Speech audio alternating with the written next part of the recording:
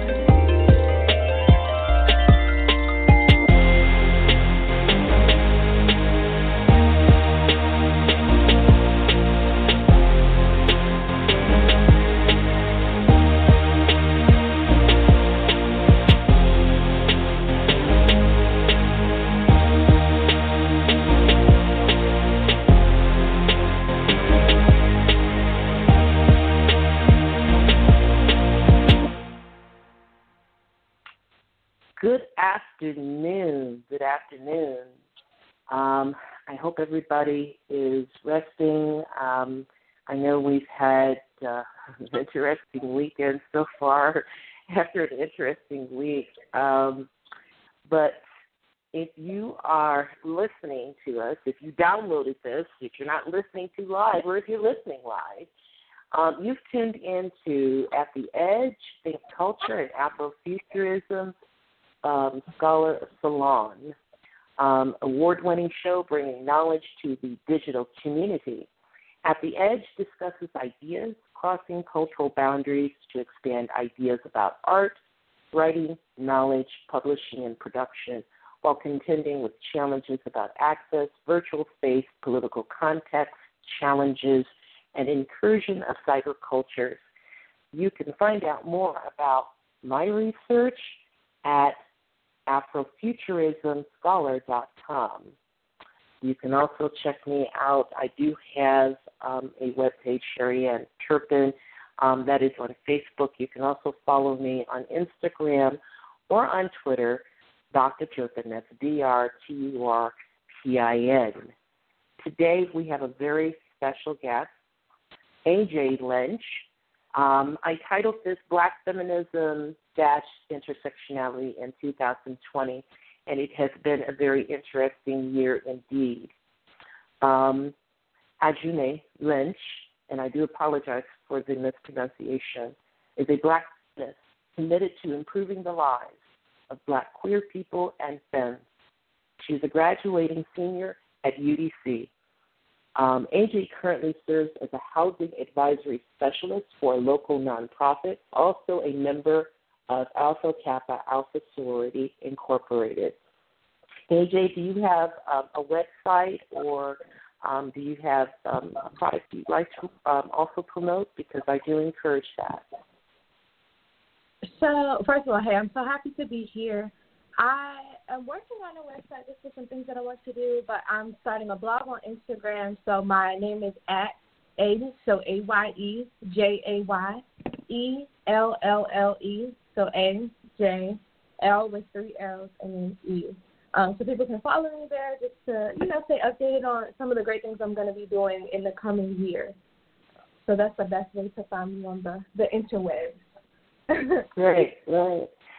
I'm really going to miss you. I'm starting a course this spring as part of my Writing for the Web course series on Black people, the Black web, Black Twitter, the Black president, the Black presence or diversity in the digital realm. And I think that you are you're a fine example of what can happen when we work with the up-and-coming generations for supporting our community and encouraging the presence of Black folk in the digital realm.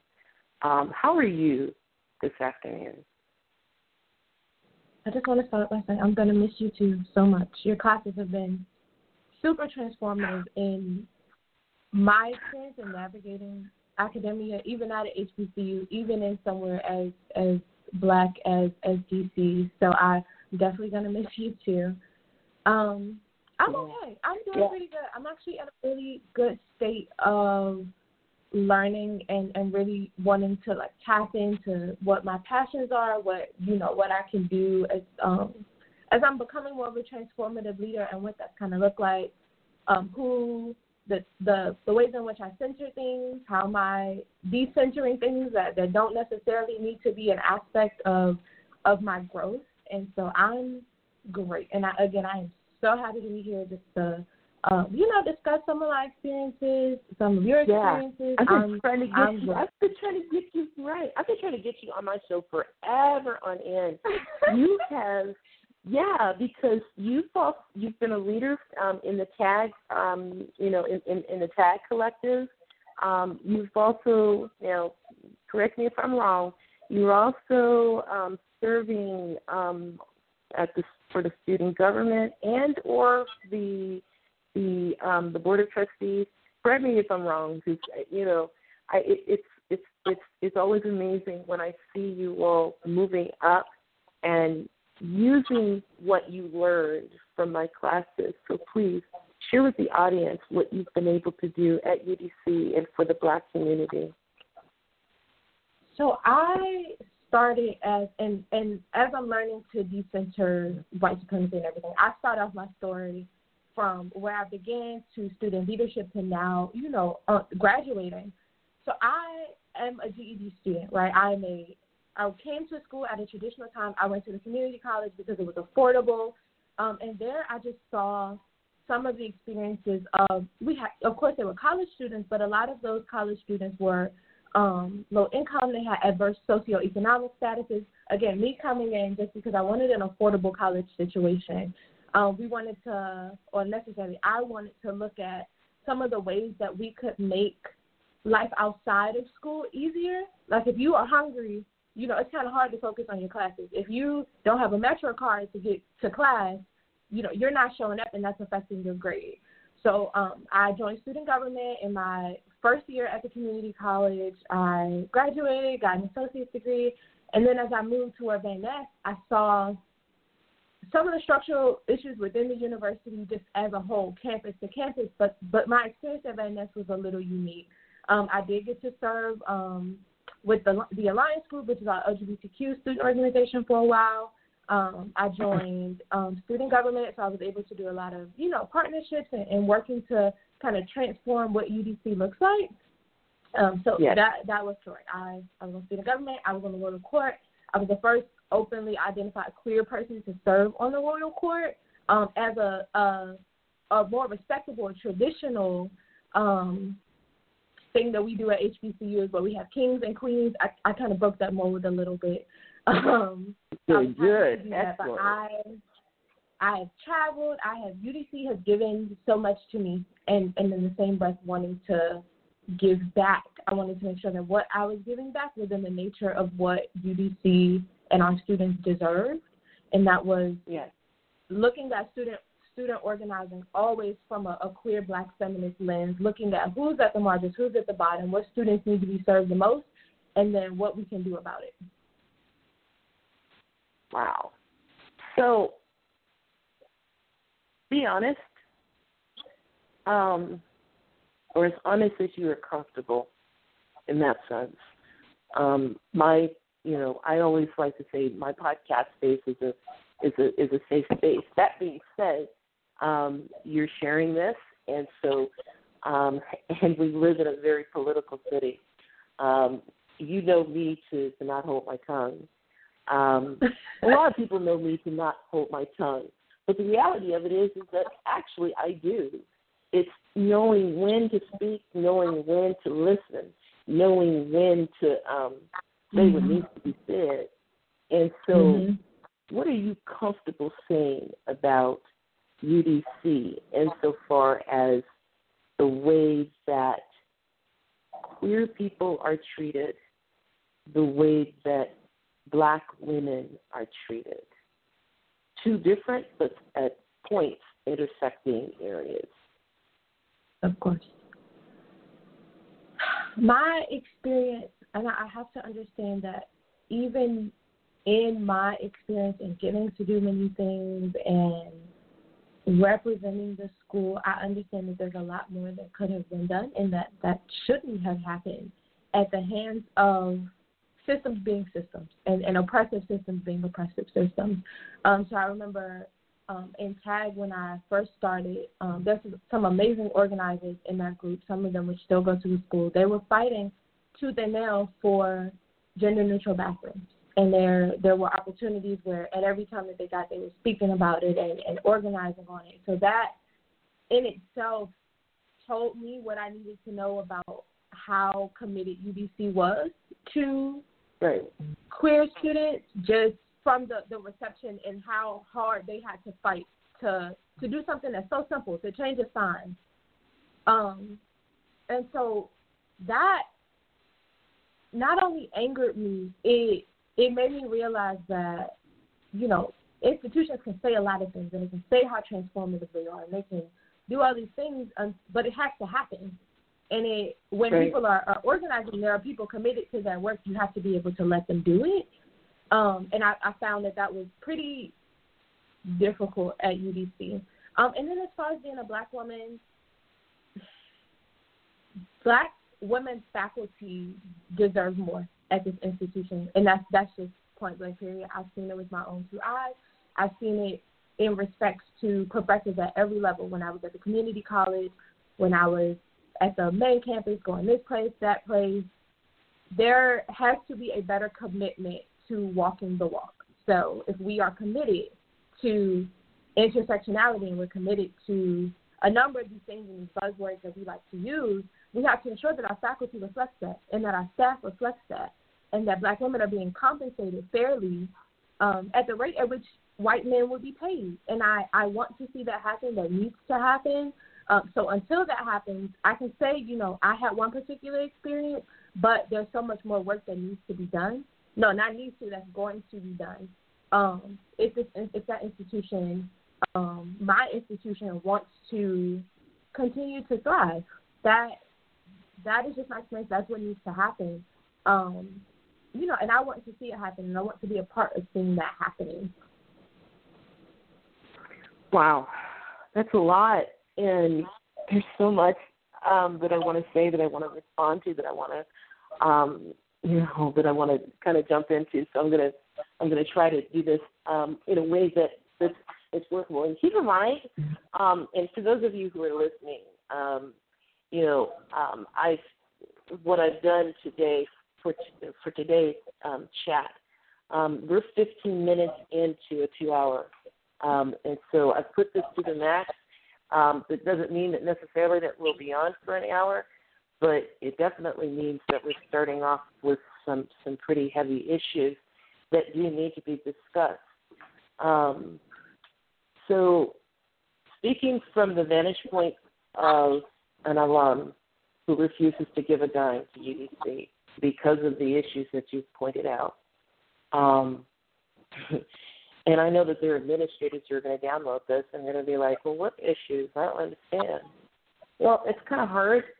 In my opinion, I think that sometimes what happens is that if you get a nice paycheck and everybody in your circle likes you because you're in a position of authority, you have a nice title, and a nice suit. It's really... Right. You know, you got nice clothes, you got a nice car, or whatever. I'm not speaking of men necessarily. I'm actually speaking of men, women, and them. In other words, acknowledging the fact that the reality that we do have transgender people on our campus, And while we've gotten better at the pronouns, we're not so good at dealing with all of the other isms, one of them being gender performance. Because even if you identify as a woman or identify as a man, if you identify as cisgendered, if you don't perform your gender according to what society or what your community says that you're supposed to perform it, you really are not treated well. In other words, because you're gender non-conforming, whether you are heterosexual, bisexual, gay, or lesbian, and so you have those issues. But what's wrapped up in that, particularly in the D.C. area, particularly in the American South, particularly in Washington, D.C., is this hierarchy, Black respectability politics. And you can't really discuss Black respectability politics without dealing with class, race, gender performance, sexual orientation, or gender identity, whether you identify as transgendered or cisgendered. In other words, there are people within our community. When I say our, I'm referring to the African American community or the dominating African American community. There are people within the African American community here in D.C. who make decisions as to who is valuable based on your gender performance, your skin color, your social class, how much money you have in the bank, what kind of car you drive, what kind of church you belong to. You have all of those elements. And for whatever bizarre reason, some people seem to think that when you come on a college campus, real life does not occur. Real life does not stop on a college campus. Your college degrees don't keep you from being an asshole, in other words. And don't worry. No, they don't. I have set the rating so that we can be a little spicy with our language. And so and some of this does involve it. So when it comes to Black women faculty, you know what really complicates this? Something that I discovered when I first got to this campus. I discovered that Black women on this campus, particularly Black women who have settled in as associate and full professors, for the most part, seem awfully obsessed with upholding male supremacy. And the longer I've been here, the more that I have discovered that you have Black women, in particular older Black women, who are very much committed to upholding white male supremacy, not acknowledging the existence. Yes, and I'm not going to mention departments. I'll just say this: I had a Black woman professor. I had to file 2 grievances this past fall. I've never done that in my life. I had to file 2 grievances against 2 different white male professors, their buddies.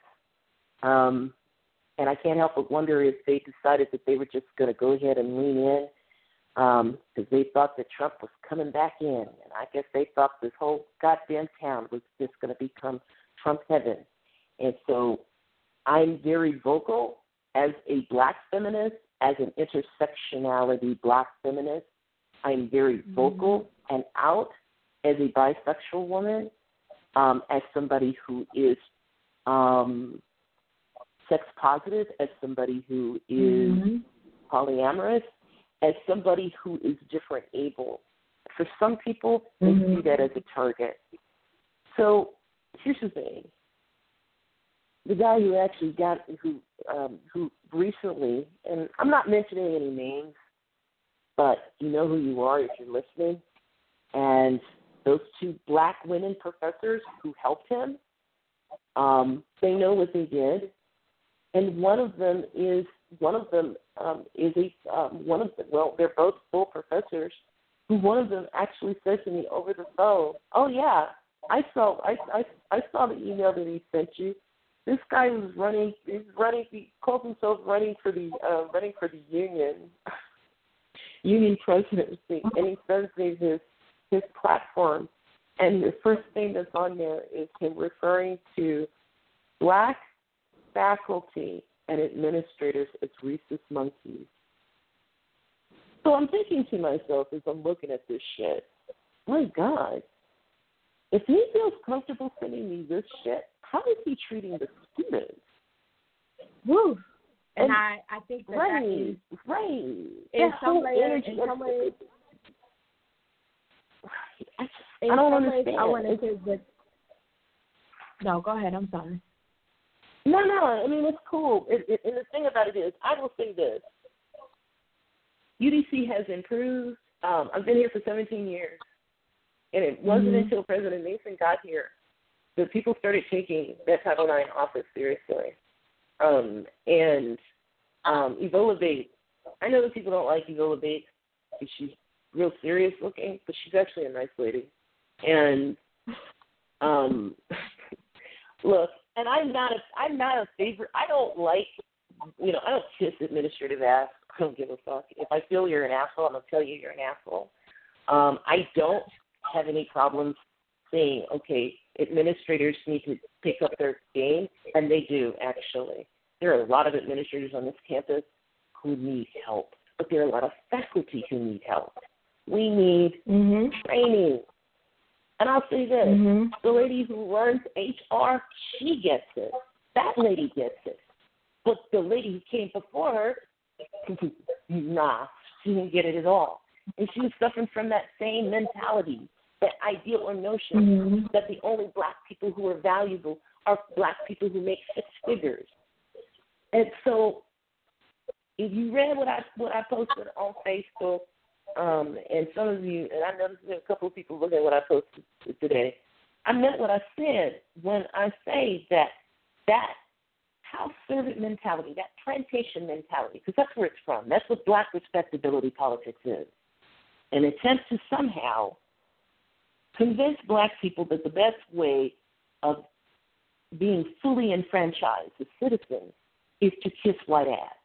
And that's exactly what that black woman who supposedly thinks that she's my, what does she say? That she's supposed to be my mentor. And I always remind her, no, you're not. She's a reminder to me of what never to be. And Firstly, that's I just want always the advice that I give to you all. Do not sell your soul to move up. And you have it, sister. Go. Say it. I just want to say that I'm, first of all, sorry that was your experience. And I want to say that is shocking to me, but I can't. And I just have to be as realistic as possible. And I don't want to get on this platform and say, oh, my God, I can't believe. I 100% can't believe that. Yeah, you should be surprised. I'm not. Right. I'm not. And that's the problem, that I'm not shocked. There's no look of, I'm not surprised. I do want to say that respectability politics is a quick way to shift blame on black people for not accessing what other black people think that they should have, or that will get us free. When in all actuality, there's parameters that are set will always be changed so that you always almost meet them, but you never quite make it there. So those are systemic things that when you center whiteness and white supremacy, that scale, it slides. It moves. Yeah. You always get almost there, and you think that other black people need to get there too, and then it's going to shift again. So that should tell you that make your own damn scale. So I say all that absolutely. to say, absolutely. Yeah, absolutely. It is not going to get us anywhere. It is not going to transform us to mimic what white supremacy has taught us. That's right. Cannot, it will not, it won't save black people. It won't save queer people. And so to people who think that opposing these systems and mimicking them and changing them is the way to get free, I just have a rude awakening for you. and it won't.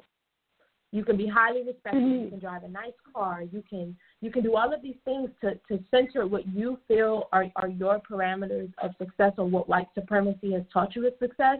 Black capitalism is not Black excellence. Black capitalism is not Black freedom. Right? Those systems have to be eradicated from the start. There's no way to transform them. They have to be dismantled. You can't walk into the room. You can't switch things around. They are too far gone, too far back, and too harmful to Black people and to queer people for us to continue to do the labor to try to change them. Because as much as I hate that that's the experience of Black women, I want them to understand that the labor that they're putting in to get to those particular places was never the amount of labor that white people put in. So even still, if you've made it to that particular point, you didn't do so at the rate at which they did it.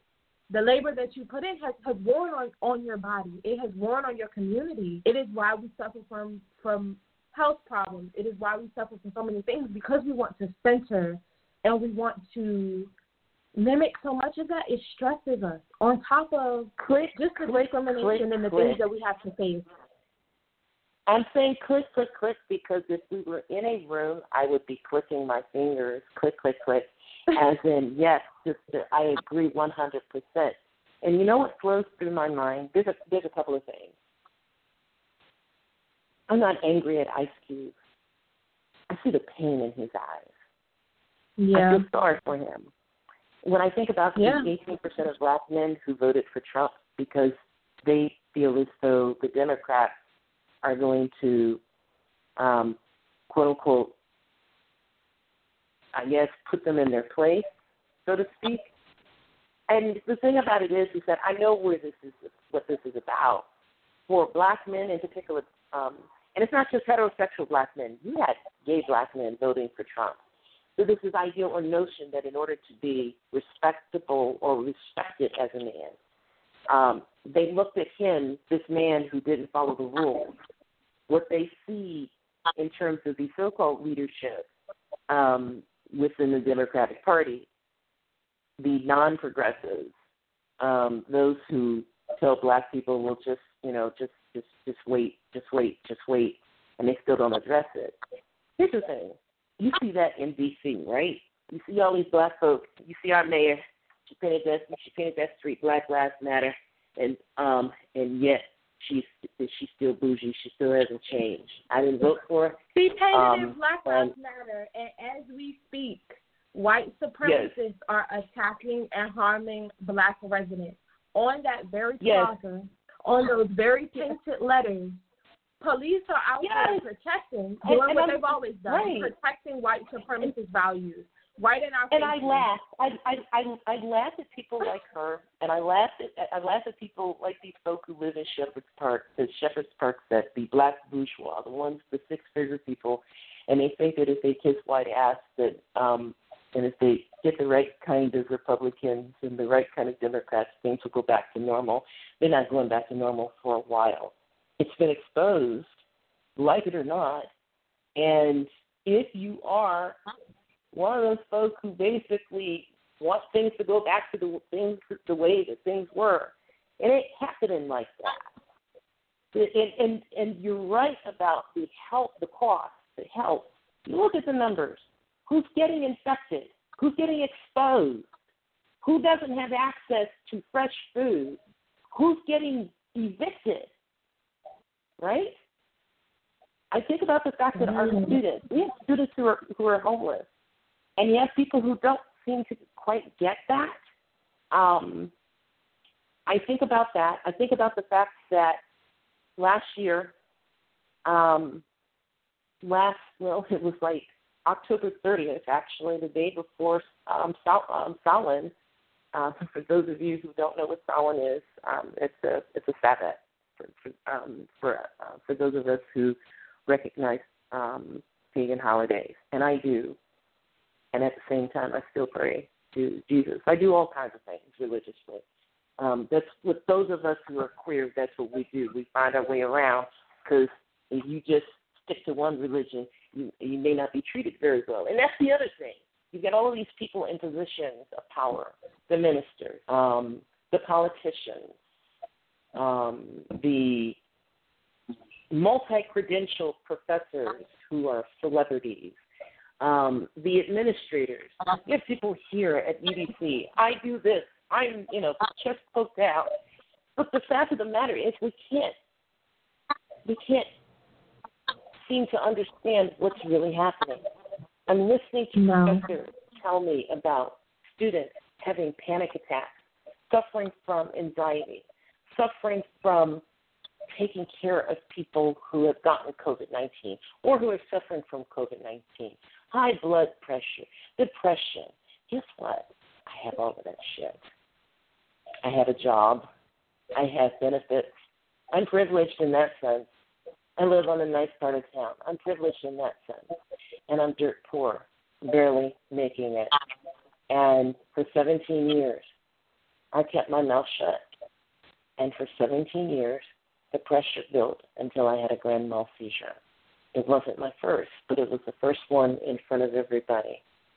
I am a prime example of what can happen if you allow yourself to become a mule for people who don't black women as full human beings. And unfortunately, people in our own community, we don't view our brothers and sisters as full human beings. That's what white supremacy does to us. And that means that when we see our co-workers, our colleagues, when we see our students suffering, we respond in a punitive voice. Well, they're not working hard enough. Absolutely. They have to be held accountable. That's what I keep hearing. Yep. Very unhealthy. That right now, faculty at UDC are being told, you're lucky to have a job. What kind of asshole says that to people? An asshole. But people who don't, in other words, really, it's an administrator, of course. And so you have these people who wonder why. Well, where are the students? Well, if everybody is depressed and anxious, and the environment is filled with anxiety, depression, isms, this is the product of it. But it's not just here, hon. I'm afraid this is nationwide.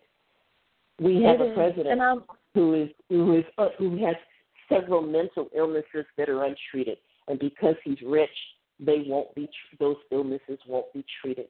But if you're black and you have mental illnesses, one of two things is going to happen. Either you're going to break the law and they're going to put you under the jail, or you do the work and you internalize it and you get sick. And that's what happens to the rest of us. And we still don't think that anything is wrong. Everything's fine. So I want to talk about how those very experiences are not by happenstance, and that was what my senior thesis actually ended up at the end, thankfully, substantiating the very idea that slavery, during slavery and after slavery, and in particular black women's health, is at the state that it's at as a direct result of practices during slavery and the lifelong effects of living in a world that is racist and sexist and transphobic and homophobic, and at every point seeks to disenfranchise, harm, kill. Yes. At every chance. Yes. These are, you're sharing your experience, and another thing, just moving away from respectability, I realized that in a large part of my research, when I was talking about this, it had to be substantiated by research, data. Everything's data-driven. When data, to me, is enough for you as a black femme, and for other black femmes, and for my mother who's a black femme, and my grandmother, to share their experiences at the hands of the medical industrial complex and at the hands of all the systems that surround us, that is data. That is research. That is good enough for me to say that this is a public health problem. It doesn't need the white gaze looking in on it to determine how important it is. It's important because Black femmes have said it is. And so, or even in that sense of, right, but even in that sense of how we define research, for instance. My thing is that if you only look to white men as the ultimate, hello, as the, hello, hope you can hear me. No, I agree with you. Yeah, I can hear you. Okay. I was like, oh my God, did we get disconnected? So in other words, but see, that means that we need more Black people doing the research, doing the writing, which is what it is that I do, but also being part of that digital process. There's a reason why I have this, why I'm paying this money that I really can't afford for this podcast, to bring people. There's a reason why, I've been doing this, and I've had people flow through this place who are sociologists, who are, my uncle, God rest his soul, who did have a PhD, and he did have he went to Boston U, he went to Harvard, and he got all of the lovely credentials, and doing all of that work, it stressed him out, and it did kill him. And that is something that is also a part of the reality of being an academic while being Black. I thought that coming to an HBCU, I would not be facing the same kind of issues, and not only have I had to deal with that, in some ways even worse. UConn, everybody knows UConn is racist. Please, everybody knows that. Which is why when that Twitter campaign was out, I wasn't really surprised when I found out that the lady who was in charge of it was from UConn, and that's because UConn is it has its issues, its problems. You're in the middle of a cow stable, for Christ's sake, and New England has its own nuances when it comes to dealing with race and social class. But Washington, D.C. Is a segregated city. It's segregated social class and race. Black people in Washington, D.C. segregate ourselves. That's exactly what we do. And UDC is a disruption of that. There are some people who don't like UDC because it disrupts that dynamic. It disrupts that hierarchy. It disrupts the idea or notion. There are a certain class of people, certain skin color folk who should be servants, should remain in the servant class, the underclass, the neglected, the oppressed, because you have some of our own people who believe that in order to be worth anything, they have to put their foot on somebody's neck. And their response to racism from white people is by replicating that. So you're 100%, you hit the nail on the head with that. Because I don't see people who think like that or who behave like that as people who I should hate. They are people who I pity. And not with a certain kind of snobbery, but truly pity. Because those are people who are also doing work in our community and who represent our leadership and represent the voices. And that's why you have people like Ice Cube who are turning to racist white people because they don't know any better. That's why you have a white supremacist coming into Anacostia attempting to run for office and black people supporting him because his own people treat him like shit. And that's why it's so important that we wake people up, even those people who are the elite among us, to let them know that they are not helping themselves and they're certainly not helping our people. We have to wake them up. And that's where you come in.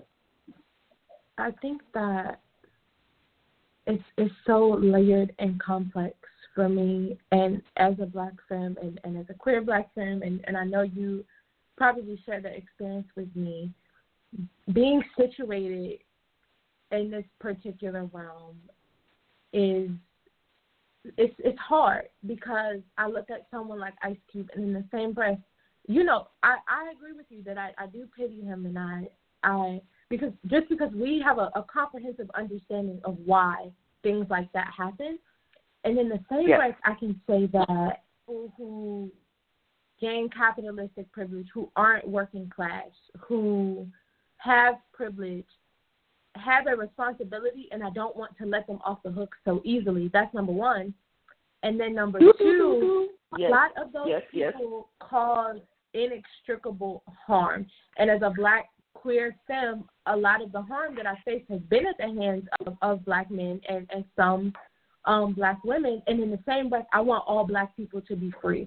So in fighting for the liberation of all Black people and wanting to free all Black people, it's just a unique point for me to be in, to want everyone to be free. And then it's the same breath to hold people accountable and to say, in order for us to access the type of freedom that we want to see, I have to hold you accountable. And people don't want to be held accountable. They don't want to dethrone themselves. They don't want to give up the points of privilege that they have, because it feels good to access it.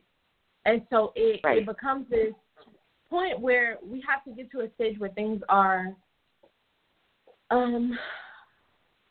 people want to be redemptive for the harm that they've caused, and I haven't seen enough people want to take accountability and do that, because being situated in that privilege feels good to them. Men don't want to dethrone themselves and dismantle patriarchy. Nope. Why would they want to do that when that would mean that they would have to actually pay attention to that word consent, for instance? Exactly. You don't want to pay attention to consent. You don't want to actually have a conversation with a woman that says that, you have a brain, you have a right to your, to your space. And even those who say that, okay, I'm an ally, but if you are still depending upon the hierarchy, if you're still depending upon that, if you're still relying on that silent male bullshit, then no, you're not. Not only are you not an ally, you're still contributing. So glad you said that, because there's a point that I'm glad you said ally. I'm glad you said the word ally.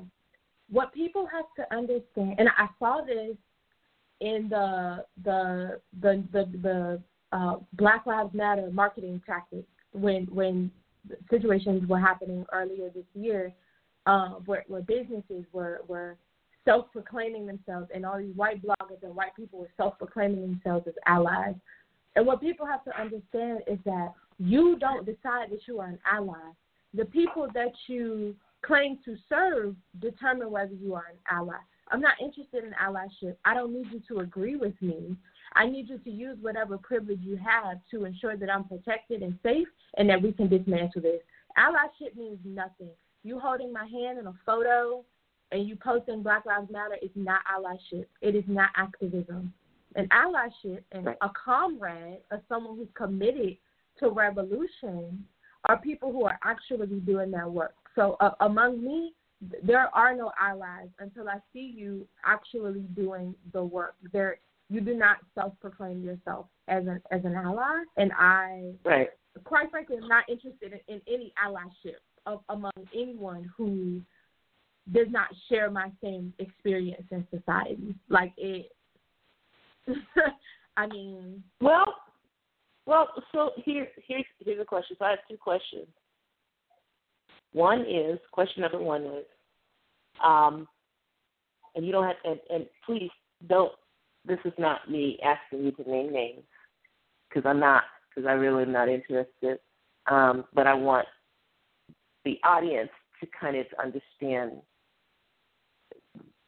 where we're going within this conversation. Question number one. Are there allies when it comes to UDC's administration. And I mean going from directors and chairs all the way up, beyond the president to board of trustees. Are there allies? Question number 2. Are there allies among faculty and staff? There are no wrong answers. I think that administration is as administrative does. And as administration does, I'm sorry. And I think that what does that mean? If there were allies who were committed to ensuring that the university was at the state where it needed to be, they would no longer be administrators. I'm going to go to the second question. Absolutely. I've met, in my time, I've met some amazing people who work in the faculty and staff realm and who are actually committed to ensuring students have what they need at every level. And like you said, I don't have to name names, but I can definitely say that among some of my professors, among some of the staff, right, when I was experiencing things, I've had staff and professors who've acted as therapists, who've acted as parents, who, walked me where I needed to go somewhere, who have had real conversations with me about what transformation can actually look like beyond me being gaslit. Because a lot of times the anti-allies are the people who aren't committed to understanding my passions within academia, which don't align with the traditional passions of some people, especially within my major. I definitely had to lean on those allies to, even when I was being gaslit, even when people were telling me, these things don't matter or this or that, they were there to provide so much support. And that's honestly the reason why I'm in the state that I'm in and why I'm even obtaining this degree. Like if I could break it apart, right, because it's a piece of paper at the end of the day, and rip it up and share it, there are so many people that I could say I would give a piece to just for the support that I've had. Even in small ways and big ways, whatever way, those particular people, in my opinion, were committed to the transformation and growth of students. They certainly had asserted themselves as an ally. And again, I determined that they were allies based off of my experience. They didn't self-proclaim themselves or use a feel-good politics. Oh, I'm helping this black girl do, all this kind of stuff. It wasn't like that. Right. So I have another question for you. When I told you that I was going to leave it to you as to whether you wanted to call me Sherry Ann or Dr. Turpin, how does that make you feel? Just knowing you, I know that respectability is the farthest thing from you. So you had no concern you were more concerned about my comfortability than what you actually wanted to be identified as. And I appreciate that, but also I think that in this society, unfortunately, labels are just important. Labels tell us what we need to know about people. How people identify themselves is how you want to refer to them as. And so in whatever way you were comfortable, I was okay with, I prefer to call you Dr. Turpin, Dr. Sherry Ann, just because I think you worked hard for that PhD, right? And so I want to respect that, I did. Knowing your experiences. Right. And that doesn't mean at the same highfalutin. Right. But at the same time. Yeah, I do. But at the same time, I think it's also important to note this, because this is something that I've noticed.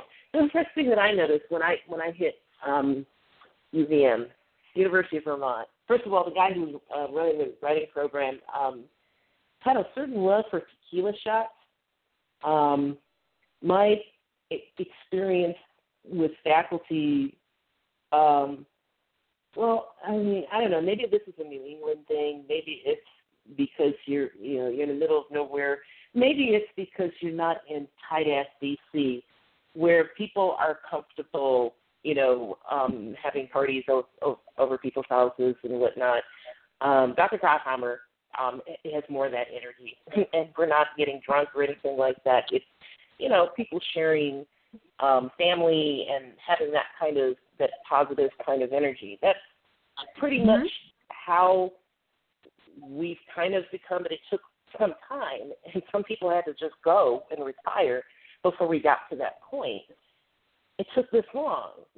Whereas when I got to UVM, even as bad as UConn was, there were still, even people who were assholes to you still could have a beer and still, talk about literary theory or whatever it is that you're talking about or whatever it is that you're teaching.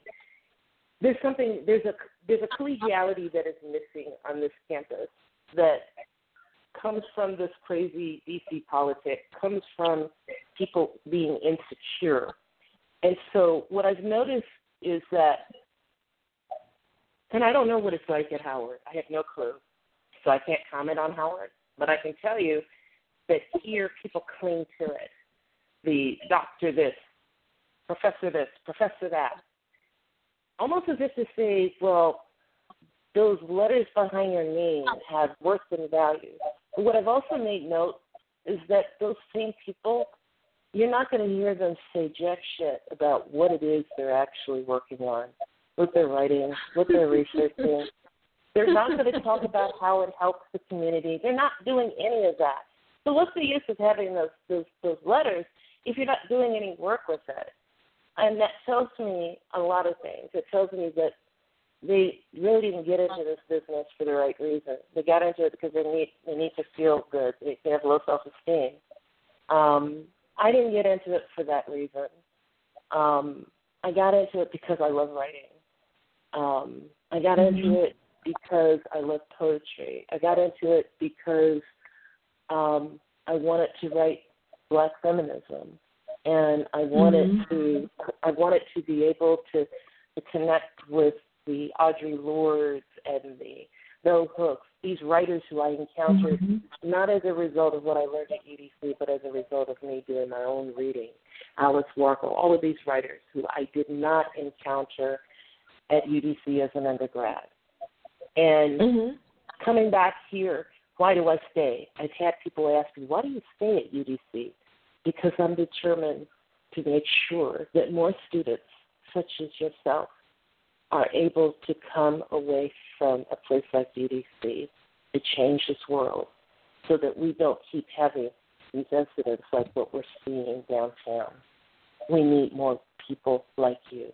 We need more women and men and others, right? And so that's what gives me hope. And so what did you get out of my class? You took all kinds of classes from me. What did you get out of it? And what did you carry with you as you did your work on campus? Let's go. So I, within my program and my major, there were very few classes, electives or not, that were specifically talking about like Black feminism and why I wanted to study it. And so that in itself made it difficult to access classes. Within the political science department, there was one Black feminist, and she's amazing. She's still there. So she was the only person, at the community college level that I saw teaching these types of classes and transforming traditional political language in a way that was from a Black feminist lens. And so starting in her classes, I found good classes.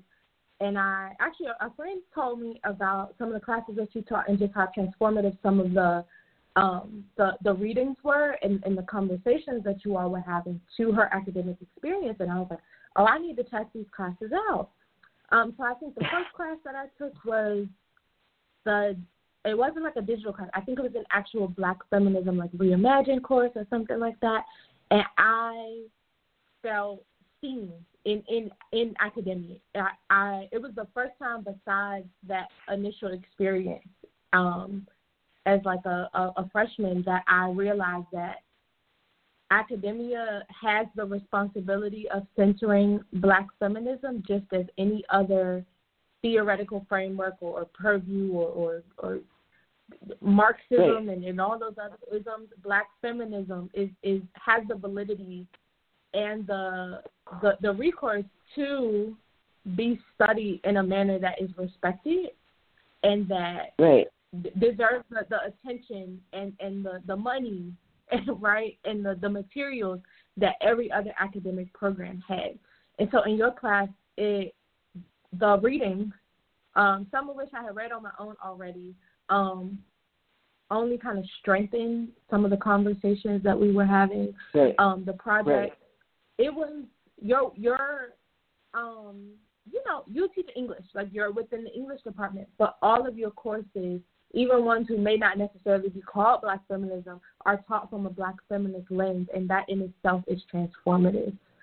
Absolutely. I learned a lot. Absolutely. I'm thinking about the project, some of the things that I was able to share, and it was the most visible I have felt in my academic experience when everyone else is constantly, especially in political science, censoring these white systems, censoring them and wanting to infiltrate them. And Black feminism taught me that they can be eradicated. And what can we do to eradicate them so that people can get free? And so my experience was a little different from everyone else's, and I needed your classes to really hone in on strengthening some of the arguments that I was making and just understanding that what I had to say was valid and that it made sense and that there was no one that could convince me otherwise, because here I have this academic herself who is saying this is what we're going to study from an academic standpoint, using academic language. Yes. And decentering whiteness in this particular experience. And I think that you've captured something that unfortunately some of my colleagues don't seem to quite understand, and that is that there is a such thing as Black feminism, as Black studies itself, as being a legitimate area of study. I never seen so many people so frightened at the thought of actually looking at Black culture, looking at race, looking at not just Black people's lit or people of color, Latinx lit, Asian lit. I've never seen so many people who seem to be so opposed to actually looking at that. But beyond humanity, because you have to be you really have to be deaf, dumb, and blind not to figure out that humanity is being squeezed out. And we're not the only campus where we're seeing that. And you see the results. All you have to do is look downtown, and that's what happens when you get rid of humanity. You get a bunch of people who bitch and moan and whine because they didn't get their guy in office. I guess it's almost as if to say, you have people who want to say, well, we're an HBCU, we just don't have anything that actually covers or actually recognizes or shows anything about what it means to be an HBCU, what it means to be a part of the African American community. We don't have a history department. We don't have foreign languages, so we can't look at the diaspora or comparative lit. We have two departments where you actually have courses that require that you study Black writers, Black lit, political science, and English. And we don't really do very much for Black History Month. It almost seems to be looked upon with some sort of offense if you actually make mention of that. And we're not, and it goes without saying, we have zero when it comes to women. So if you don't have anything with regard to women, and if it's not coming out of our multicultural center, then it's not coming out of anywhere. When I first got here, the only thing that was for women was a tea day, which I actually found to be offensive. And it took some years before they actually figured out, gee, yeah, that might be a little offensive. Yeah. It's almost as if it's like people are kind of stuck in time. Stuff that you wouldn't see at PWIs, you see here. People expressing things that are extremely right. I had a professor with right respectability. There's a professor who is in a leadership position, and I'm not going to mention her name, but if she listens, then she knows I'm talking about her. Yeah, there is a problem with referring to gays, lesbians, transgender people, and bisexual people as lifestyles. This was this person's response to the Sabina Center and TAG. And so, yes, there is homophobia on this campus. You and I both know that. Yes, there is racism on this campus. Yes. And it's not just against black people. You have people of other races who've experienced this stuff. If the model student and the model faculty member and the model administrator is white, male, upper class, and heterosexual, and able-bodied, so to speak, well, then that's the result that you're going to get. And so you'll have people who will uphold that, even at their own expense. Why else? How else would you explain people voting for people like Trump? How else would you explain poor white people voting for somebody like Trump, even though they're starving? How else would you explain women voting for a man who is, in my view, a rapist? He is a racist, a white supremacist. Yeah, he is, and a rapist. Yes.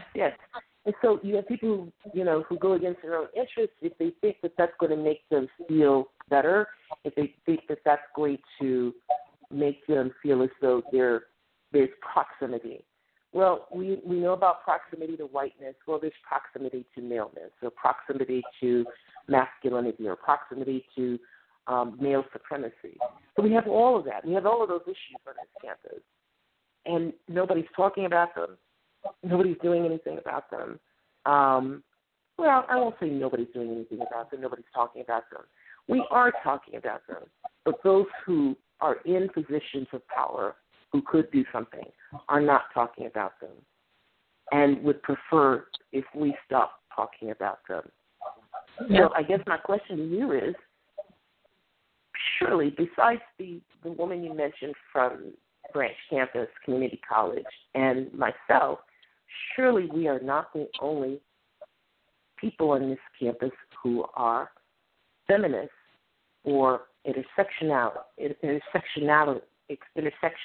feminists or black feminists. Surely we are not the only. Surely there must be somebody on this campus. There must be amongst faculty, administrative staff, whatever. There's got to be somebody besides Trinise. Who?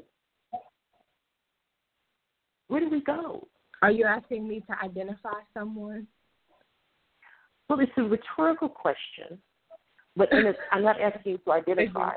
But I'm asking you: is there a space? Is there hope? Are there people on this campus who are actually aware enough that this kind of thinking has to end? I think in other words, you're leaving you're leaving some people behind, and they want to know who do we turn to? Because I don't have the answer to that myself. I'm thinking of the answers to that as we're talking about it. I think that the most important part is the people you just named, me, yourself, personality, we all have a very particular way in which we go about things, and some of it's different, some of it's similar. We have to, I'm not saying we as in us, I'm saying that in order for Black feminism to emerge in the ways that it needs to, we have to be safe. There's safety that has to be accessed. There are resources that have to be given. And it has to be known that this work is valued and that the people who do this particular work are seen as valid and paid fairly. Mm-hmm. And that so their you know voice what I just matters. did? So let me just kind of give you a sense of what I just did there. The question that I asked, the urgency that I asked, I wanted you to say something, and I wanted you to say that word, and you said it. Thank you. Safety. So that leads to my next question. Is UDC a safe space when it comes to academic freedom, when it comes to Black women, when it comes to queer people of any race, when it comes to people of other colors, when it comes to poor people? Is UDC a safe space? I'm going to share my experience, and hopefully that will answer that question just as someone who lives at some of those or most of those intersections. There were times where the only people who I felt safe around and who protected me were the other Black feminists on campus, some of which you named and some of which who aren't named. So in my experience,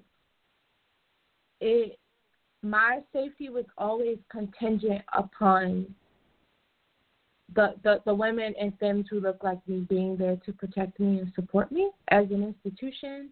As far as my research goes, I feel like it was tainted. I feel like it was shifted, shook, moved to that of a white male lens so that it was palatable to be graded and viewed and read by white men, as long as my research did not, you know, I could be radical but not too radical. I could do this but not too that, and that was just my experience. Is it safe? What I say as a Black feminist, I would just walk through the doors and you know, kumbaya? No. And there's a lot of work that has to be done that Black femmes cannot keep continuing to do without them being able to access their own safety and, again, ensuring that their needs are met. Because everyone else's needs seem to be getting met. Wow. We got programs, we got centers, we got services, we got and Black feminism, and like you said, the humanities, those needs aren't being met. And when your basic needs aren't met, you aren't safe until transgender women can go in a class. And I was protecting trans students at the hands of a professor who decided to be disrespectful and transphobic. And the only person who actually stood with me in those meetings and held my hand and said, what you're saying is right, this is wrong, was another Black feminist. And so no, until we get to a point where we can name things what they are and we don't want to hush things up so bad, no. I want to see trans students have the ability to freely move around campus with their pronouns respected, with their gender identity respected. I want them to be able to sit in class. I want poor students to feel respected. I want them to feel like they have the same access to academia and that they deserve the same access to academia as anyone else who can pay for it. And I think UDC, we have to remember that a number of our students are Black and are low income. So what are we doing to meet their particular needs? And again, until those needs are met, they are not safe. We can talk the talk, we can walk the walk. We have to make our campus accessible. We have to, if that's metro, if that's transportation, that's this, that's food, all these other things, then that's what needs to be done to ensure that our students can thrive. It's not you should have figured that out or you should have, no. This is our responsibility. We want to raise up leaders. we want to spend money to train leaders because that's what colleges say they want to do. They want to transform the workforce, right? So in order to do that, people's basic needs need to be met. Safety, basic needs. Until that happens, no. And that's just my experience and in my opinion. Where's the money going? How committed are we to ensuring that these spaces are safe? When money comes around, whose pocket is it going to? What type of direct services are we giving to our students? How much are we funding to ensure that our students have access to safety? And again, capital, unfortunately, it gives you a safety net and a privilege, and it has to be used in a way that those students that live at the margin have access to it, who are deserving of all the many privileges and things that academia gives everyone else. Right. And I want to also underline what you also said, and that's not said enough, the work that femmes do. The work that femmes do. And, of course, femme, for those of you who are listening, does not necessarily always mean gendered women. Does not always mean transgendered women either. Does not always mean gay men. My best male friend is femme and heterosexual and cisgender. He's a cisgendered man who is also femme and hetero. And he and I went through UConn together. And he's white. And he and I we've been through some very similar experiences, not only as graduate students, but in our, at our respective institutions. And that is the burden that femmes carry. There's this idea or notion that if you're butch or if you're hypermasculine, that you shouldn't have to carry any emotional burdens. And what that translates to is that when it comes to issues like these, for instance, on this campus, what I've noticed is that we're expected to express, we're expected to speak up, and we're usually labeled as being troublemakers, mouthy, whatever, especially if you're black, right? This idea or notion that, if you're causing trouble, but truth be told, if we don't speak up and if we're leaving it to those who like that Gary Cooper image of the strong silent male or the strong silent butch or strong silent stud, which to me is a very limiting notion of, and it's still the binary that you're either butch or femme. There's no room for the in-betweens. And so what that means is that everything is modeled after that. And that's actually very much a part of that corporate model, of the corporate mindset. And UDC right now is basically, enjoying that ride. And I'm using that word enjoy with in a sort of ironic fashion, enjoying that ride of the corporate model, which is very much based on white men, strong, silent white men who don't give a fuck about anybody but themselves, don't give a fuck about anybody but profit. If that's the model, and if the ideal student and the ideal professional is that same type of person, then that means that the people who you're supposed to be serving don't get served. It means that the people who work there, their needs are not served. And the only people who are progressing are those who take on that mindset. There's another word for a person who is incapable of empathy, who is self-centered, who ignores the pain of other people. They're called a psychopath. That's what we have in the White House. And people are frightened because 73 million people decided that they would rather have a psychopath. So much so that they're actually willing to give up democracy to have a psychopath. These are the kind of people who probably would have voted for somebody like Hitler, right? And we're finding out, oh my God, it's not just white people, it's black and brown people. Yes. It's not just men, it's women. Yes. Yep. So if people are willing to do that, to support that, should it be any surprise that we're seeing some of the same kinds of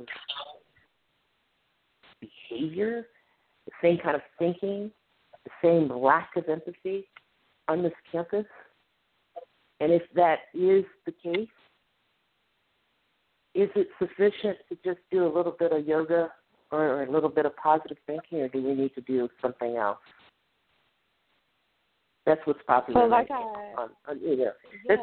That's what's popular right now. The positive thinking, let's do yoga, mindfulness, whatever, And I'm not trying to be negative towards people who practice that, but what I have noticed is that it's very much class-based.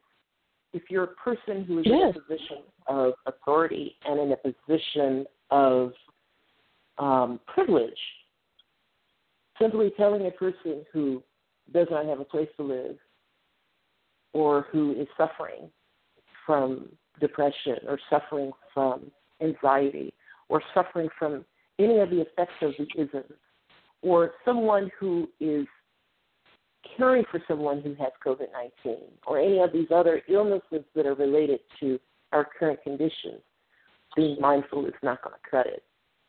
Not going to cut it. Pleasant music is not going to cut it, is it? Yeah. What do we do? What would you say to, as a student, to those of us who are faculty? What would you say to us? What do we need to do to make it, to do what it is that has to be done to change this environment? And then I want you to apply that same question to those administrators who listen to this. Yeah, they listen to my stuff. I don't think they really care, but let's see what happens. I want you to say it, because maybe someone who is wise, such as yourself, maybe they'll listen. So maybe what do we, the faculty, need to do? What do we need to fix? So as far as faculty goes, it's important to note faculty is faculty, and each member of faculty is basically what I'm getting at is that when you look at the makeup of your faculty body, you have to start looking in a way, right, when we talk about looking at life through a black feminist from an intersectional lens, we're looking at why white male professors make more money, why white male professors get access to better programming, they get access to better materials, better resources, more guests, why white women professors get lesser access but still a higher amount or a better access to certain things, how black male professors operate within academia and black women, of course, and then black femmes and black queer people. And so looking at the makeup of your faculty, you have to look at why this particular person is getting this, why this particular person is getting that. And as a body of individuals who represent the highest and pretty much the best of the best in academia, right? You're talking about people with multiple degrees, very colorful regalia that people wear. Even in that, there is privilege and there's hierarchy that has to be dismantled. So for white male professors, if you know that there are particular situations happening within your department that are affecting the way black faculty can do their job, then it's up to you to say something, right? All the labor cannot and will not and should not go on black femme professors and black masculine professors just because we're at an HBCU, right? So in one breath, you can't assert yourself as dominant and as white and come in and, you know, take over a department, and then in the same breath want to fall back when something happens because, oh, I'm at an HBCU. And I think that's important that even within HBCUs, we center whiteness and white supremacy. We think that white people have an academic advantage and that they are smarter. I'm being completely honest because this is what people think. If your school has white professors, oh, you're doing something good. Oh, y'all are actually learning. Right, and administrators carry that same idea. If we have these white males who are teaching these particular subjects, then they must be better. Then our school may get more funding. And it's up to administrators and themselves to say, hey, we are a historically black college. This is who we choose to center, right? We want to dismantle respectability. We want to dismantle all these systems. And we want to say that our black faculty is good enough, that our black staff is good enough, that they are just as smart, that they deserve to be compensated just as well. Because the black faculty, like I said, are the ones putting in the additional work, right? What you're doing right now with me is additional work. I'm taking a course with you. I've done the requirements for that course, and even still you've made a platform in order for me to share some of my experiences, right? That's different. That's labor. Okay. Right, and that needs to be paid for. And I want to make that clear that black professors go out of their way. Right. Right. It's not as if I white haven't professors asked. do not go out of their way. Yeah. I want to tell the truth, and I want to be honest in why I'm a lot of times angry in the ways in which I've seen just this particular system, you know, be what it is. And I've had to think long and hard about what my experiences have been like. And black professors have always done the work and done the extra mile on top of their teaching duties and don't get the same respect as white professors who do their job. And when the class is over at 5 p.m., they close their laptop at 4:59. There's no conversation. And that's not to say all. That's just an example of how these particular systems work. They don't have to go the extra mile because they know that their job is secure. They know that they're going to be paid more. They know these things. They come in knowing exactly how we feel as an HBCU toward them, and they're aware of that. And so it's their job to then say, hey, I'm not going to actually censor myself in this particular space, right? I'm going to uplift. I'm going to make sure that black professors and black students and black staff are being centered so that we can actually work to do what we say we want to do. That is intersectionality. Intersectionality is not about identity. It is about oppression. It is about who is the most oppressed, who lives at the intersections of these oppressions, and then what can we do to fix it. And until that happens, it has to happen. Not until, like I keep saying, it has to happen so that we move in a way where our institution is situated in the way that we want it to go, if we want it to go that way. Because the alternative is that we succumb to gentrification, right? And it becomes a natural part of that beautiful building on Connecticut Avenue that houses 3,000 to 5,000 primarily black students at any point could very well succumb to the same gentrification that we've seen around the country. And our student body will flip. And we will see what the experiences of those students are like, who live in those areas, who come from those areas, who get access to programs, even as an HBCU. Right. But it's interesting that you say that and you bring up gentrification.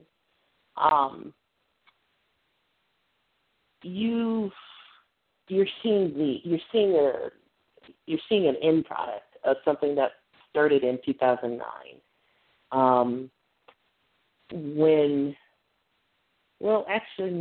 More like 2008.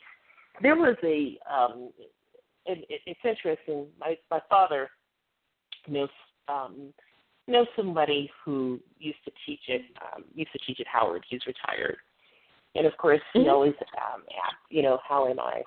And he said something that my father didn't seem to quite understand, but I understood it. That every time we have a change every time we have a change in the presidency, there's sort of an anticipation. There was an expectation that the next president was going to be a Republican back in 2008. there are a lot of people who were very surprised to see Obama really just kind of overwhelm. But by then it was too late. They brought in Alan Sessoms, who apparently is very much a part of that Black Republican pipeline. And he made no secret of his gentrification goals, and he was pretty much there because you have some people in this town who really would like to see D.C. itself be completely gentrified. It's not as uncommon as one might think. If you travel abroad, you go to some place like Paris, you go to London, and you'll see those who are privileged who live in the city, and those who are not, who live on the outskirts. And then you go to some place like Quito, Ecuador, or any of the major cities that you see in South America, where the wealthy have access to public transportation, live in the city, or live in gated communities, and the poor live on the outskirts and don't have access to running water or any of the other privileges, such as heat, such as being able to, to have access to the basics. And in some ways, it's sort of kind of what's happening, where poor people are being pushed to the outskirts, where you have Metro basically, I don't know what's going to happen if it's not properly funded, and it just so happens that poor people are being pushed out, which means that we could very well end up like, I don't know, San Francisco, where you have 20 million people who are homeless. Right.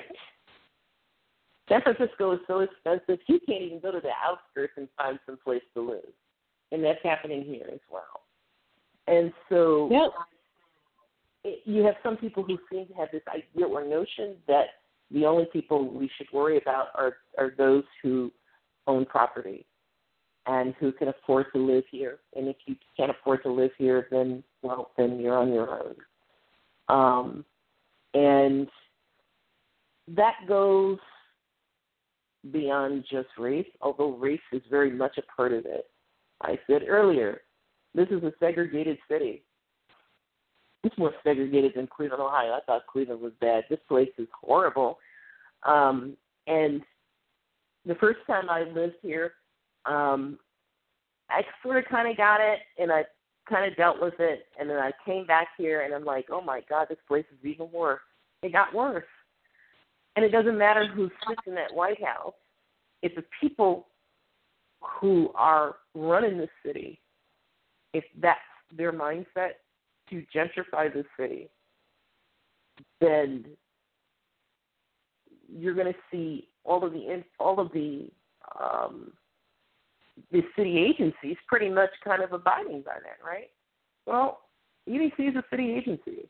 It's an accredited institution, but it's also a city agency. And so you have that, that tension with that. If a city agency is very much kind of under whatever political climate, whatever is flowing. And that's exactly why it's important that Black people and brown people and white people who are allies make it a point of voting and make it a point of not just thinking that if it's a Democrat that it will work out well. Maybe it's time that we start seeing it for what it is and start voting out these rhinos, so to speak. I know Republicans are using that right now, but we've got plenty of rhinos. They've been living here for way too long and not been challenged. And maybe it's time for the progressives to start pushing out. And maybe it's time that we insist that whoever runs this city, whoever runs our agencies and institutions, at the very least need to have an understanding of intersectionality and Black feminism and be truly committed to eradicating the isms and eradicating hierarchies that maintain these isms. Higher education should be a center of that, and an HBCU should be. I don't know what happened to us. I know that UDC started out as such, but there's some challenges. And I know that there's some people who would like to say, oh, well, things are better. Ooh, the privilege in that. Things are better. Yeah, well, had I not had if you can access what you consider better. Yeah. Look, I had a grand mal seizure in September while talking on the phone with my father about this place. Things are not better yet. And I'm just now recovering from that leakage, spinal fluid leakage that was going down my throat and my nose. So you folks who are just now listening, I suffer from intracranial hypertension. And that's the kind of thing where, yeah, you got to lose weight, but you also have to deal with your stress issues and your anxiety issues. Unfortunately, UDC is a very stress-filled environment that in many ways is very toxic. And so if you're a person who is suffering from what I suffer from, you got to take a whole lot of meds, and you got to do a whole lot of work. And one of them is telling the truth about where you're living and what your circumstances are. This is part of my therapy, teaching AJ and others how to fight back and how to not allow the illness that is keeping our community from progressing to continue to advance. Yeah. That's yeah. You were going to say? I always want to just thank you for always sharing your experience. And it's so important to center your experience just within these institutions. Like, we see the ways in which we look at numbers all day long and we can say, we're the safest campus, or we're this campus or that campus or whatever have you. But safety is as simple as ensuring that, right, like I said, needs are met. And so safety and a part of the safety plan going forward, maybe you should be looking at what experiences our faculty and our students have. What are the detrimental effects that gentrification and that racism and racial bias are having on our students and those who are within this institution, and what can we do to fix it? Safety is not always this idea of physical safety. A lot of times it's emotional safety. It's getting rid of the gaslighting. It's making sure that when people come to work, when people come to school, that they can thrive, and that this is an institution that centers the Black experience. And there goes that word again. There goes that word again, gaslighting, and the other word, grooming. And so those are two terms. And so, grooming, whenever people bring up the word grooming, it's usually in reference to predators doing that to their prey. So you definitely have that on this campus, and you definitely have the gaslighting, which is something that predators also do. And so in order to deal with eliminating gaslighting and grooming on our campus, predatory behavior must be called out. And it's got to be dismantled. And that's just the way that is. That cannot just be sort of maintained, not if we want UDC to make it through the next decade. So we've talked for quite a bit. And so I want to kind of round this out by talking a bit about your project. What do you see yourself doing with that project once you've graduated? What would you like to do with it? So I just want to note that my project has been my baby. Over the years that I've studied it, I've tweaked it, and I can say that going forward with it, I want to ensure that people are aware and have access to the language that is Black women, Black femmes, Black queer people, Black men are dying at the hands of systems that center white supremacy and actually are intentional about causing harm to them. And that was what my research sought to find out. We talk about, I want people to know that causal factors don't come from happenstance. They don't come out of nowhere. So this notion, I looked at health outcomes, and specifically Black maternal health outcomes. There is just this predisposed idea that Black people are just more, insert whatever. Black people are just less, insert whatever. Compared to white people, Black people do, insert whatever. And we look at these problems as if they're innate issues that are stem from our DNA, right? We say all the time Black people are more disposed to hypertension. And we look at those things as a way to think that somewhere within the DNA of African-American people, we are predisposed. And so I want us to get out of the idea of thinking that our genetic makeup just wasn't good enough, or it was different, or it was so challenging that people couldn't figure out why, because we found out why. And research shows us why. It shows us every day that implicit bias, that racism, that sexism, that transphobia, that homophobia, that class issues are all directly linked to why Black people have issues accessing, if they can access, healthcare or education or whatever thing that they want to access, that these are actual systemic things. They are not just, they didn't come out of nowhere. And so in my research, I was just looking at Black mothers dying.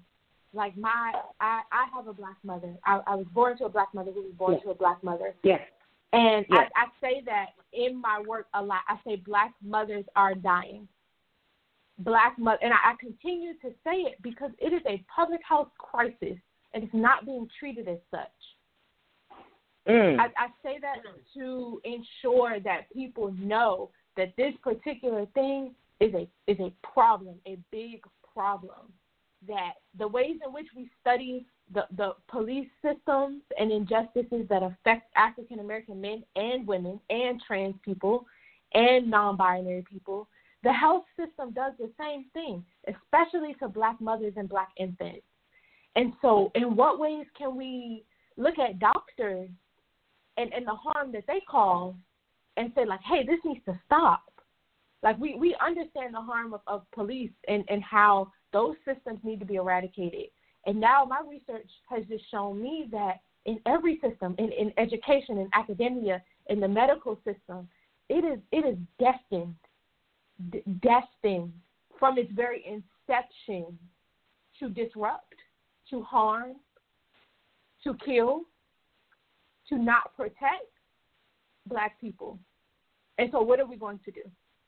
Right? There is no genetic anything that says that Black people should be forced to maneuver in these particular ways, and it is killing us. It is literally taking away such valuable parts of Black people's lives and how they get to access life with their children and their babies. And it has to stop, and somebody has to say something.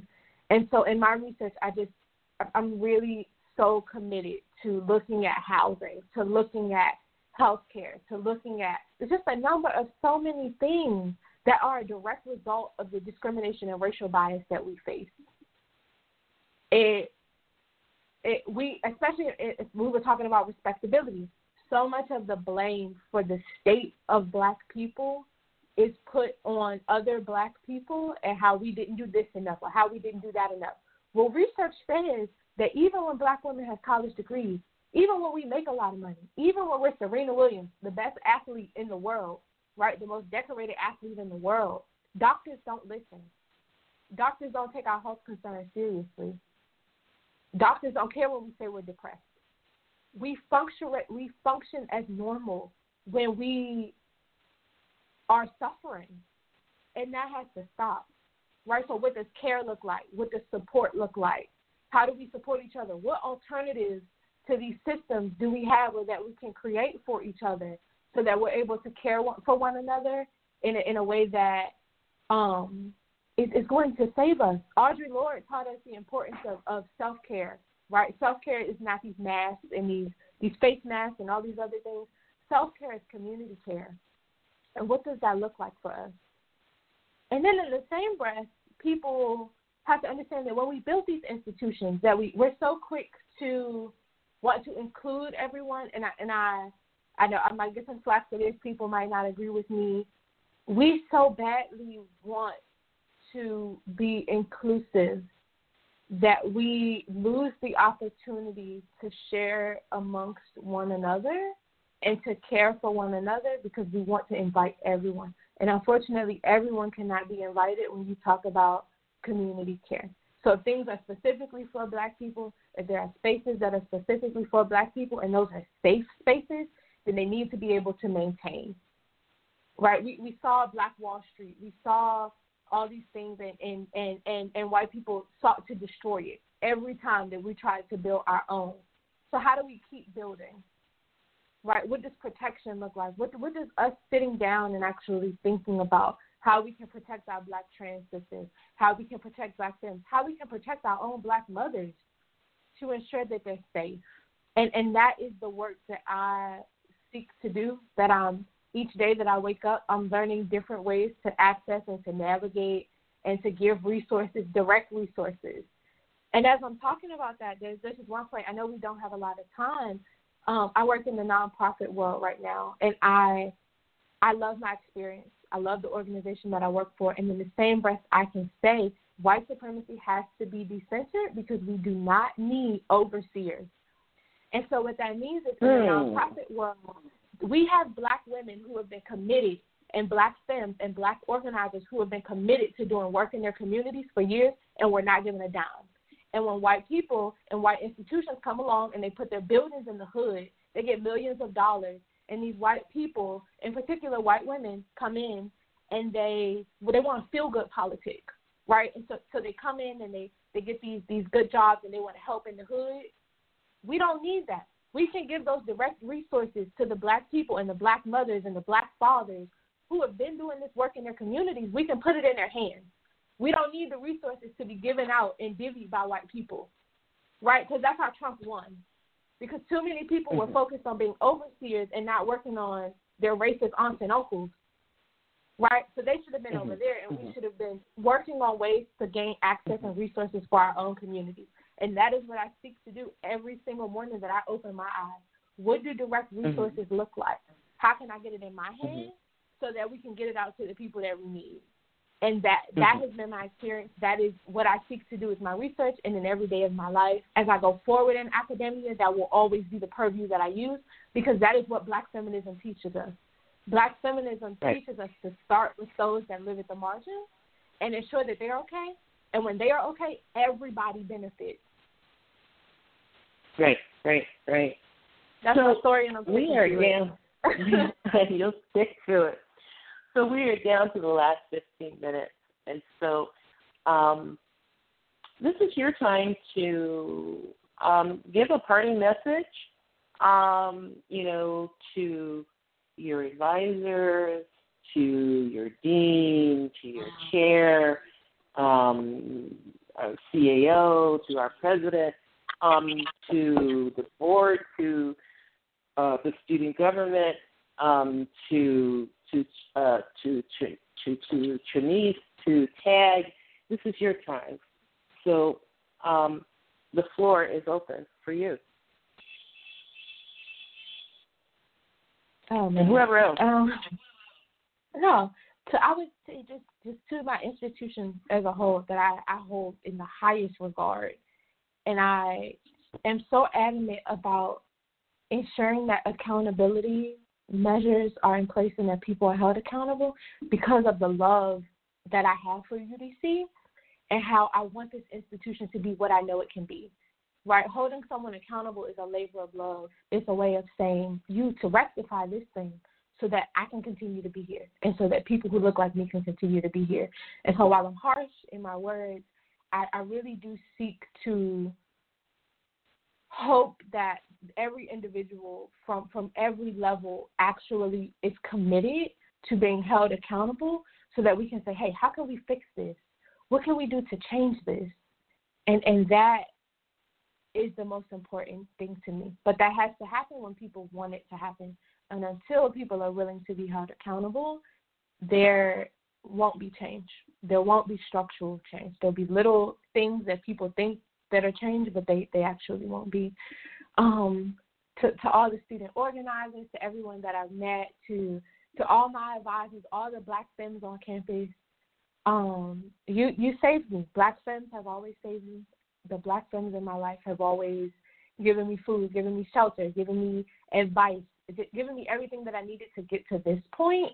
And for that, my commitment to them will always be the most important thing to me, is looking out for and always centering the experiences of Black femmes, because they are the only people who have ever saved me and who, in the position where I could obtain a college degree, which I know in itself is such a privilege and such a right that everyone doesn't have access to.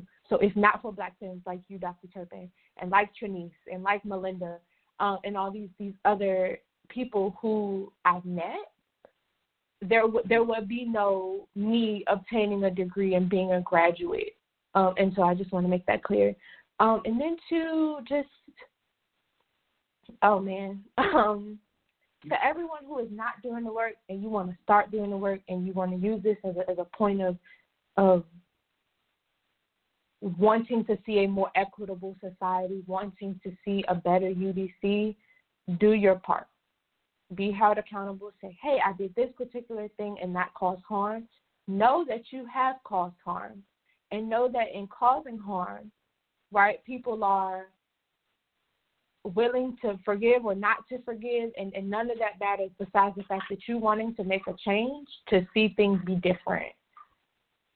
Right? Look outside of your privilege, look outside of centering yourself, and look at who it is that needs help and resources the most, and do your part to get that to them. And that is the work.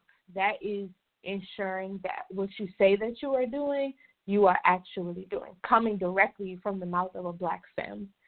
Yeah, that's it. Dr. Turpin, just thank you for being you, for showing me a face in academia that does not have to live by the status quo, that does not have to center whiteness, that does not have to shuck and jive, and who can show up authentically as themselves in every space, in spaces that deem to think that you don't need to be there. You do. You know that, right? I don't need to tell you that. You're fully aware of that. And the labor that you have extended does not go in vain. It does not go unnoticed. And yeah, I appreciate you for always doing the work and being committed to the work and being committed to us, to ensuring that we can do what we need to do and thrive. And I'm just forever grateful for you and for this platform and allowing me within academia to center my experiences and to see them as valid. So thank you. Thank you for coming on my show. First of all, thank you for trusting me. Trust is not easy, and so thank you for that. You are always welcome to come back and share even more about what you are doing and what you are building. Your work is very important. And don't be surprised if you get tapped to write a chapter. Don't be surprised. Don't be surprised. And so for those of you who are listening, we're doing this podcast out of love. This is out of love. This is not out of hate. This is not out of vengeance. This is not out of anger. And certainly this is not out of fear. Because if we were afraid, we wouldn't be doing this. But we're clearly not. And if there's anything that I want you all to come away with is that eventually you're going to have to face whatever it is that you avoid, and that you cannot allow people to silence you.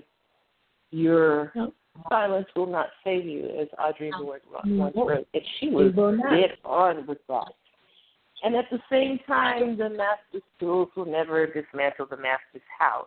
So for those of you who thought that by using the master's tools you were somehow doing the work, you have yet to understand what the work really is.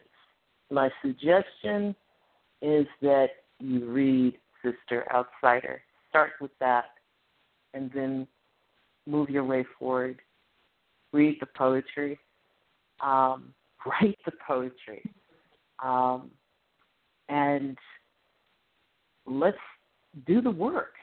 That's where it's at. That's really where it's at. All right. So you all who are listening, thank you for joining us. This will not be the last podcast that we do, me and AJ. But for now, enjoy your Sunday. If I were you, I'd probably stay inside. Don't go anywhere right now until they get rid of these Proud Boys, knuckleheads. Crazy. I don't understand that about people. It's, we're in the middle of a pandemic, and they want to hoop and holler because their guy didn't make it. And there you have it. Disrupt. Yes, white male privilege at its worst. All right. You all have a blessed afternoon. Thank you, and join us again. Thank you. Bye-bye. Bye. Bye.